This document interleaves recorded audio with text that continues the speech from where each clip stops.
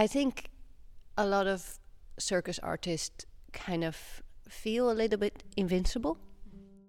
Welcome to the third season of Circus Whispers, a podcast of 6 episodes where I interview circus makers during their research in the Maker for a Week program.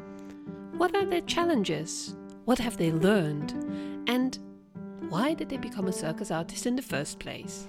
I just love using my body in creative ways. I like finding ways of carrying people, I think.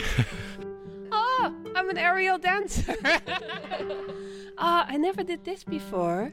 Yeah, everything is a mess most of the time, and that is also what it is inside my brain. So it was very, very weird because I was just falling out of the handstand all the time. Check out these amazing circus stories and subscribe now to Circus Whispers to be the first to hear the new episodes. Circus Whispers.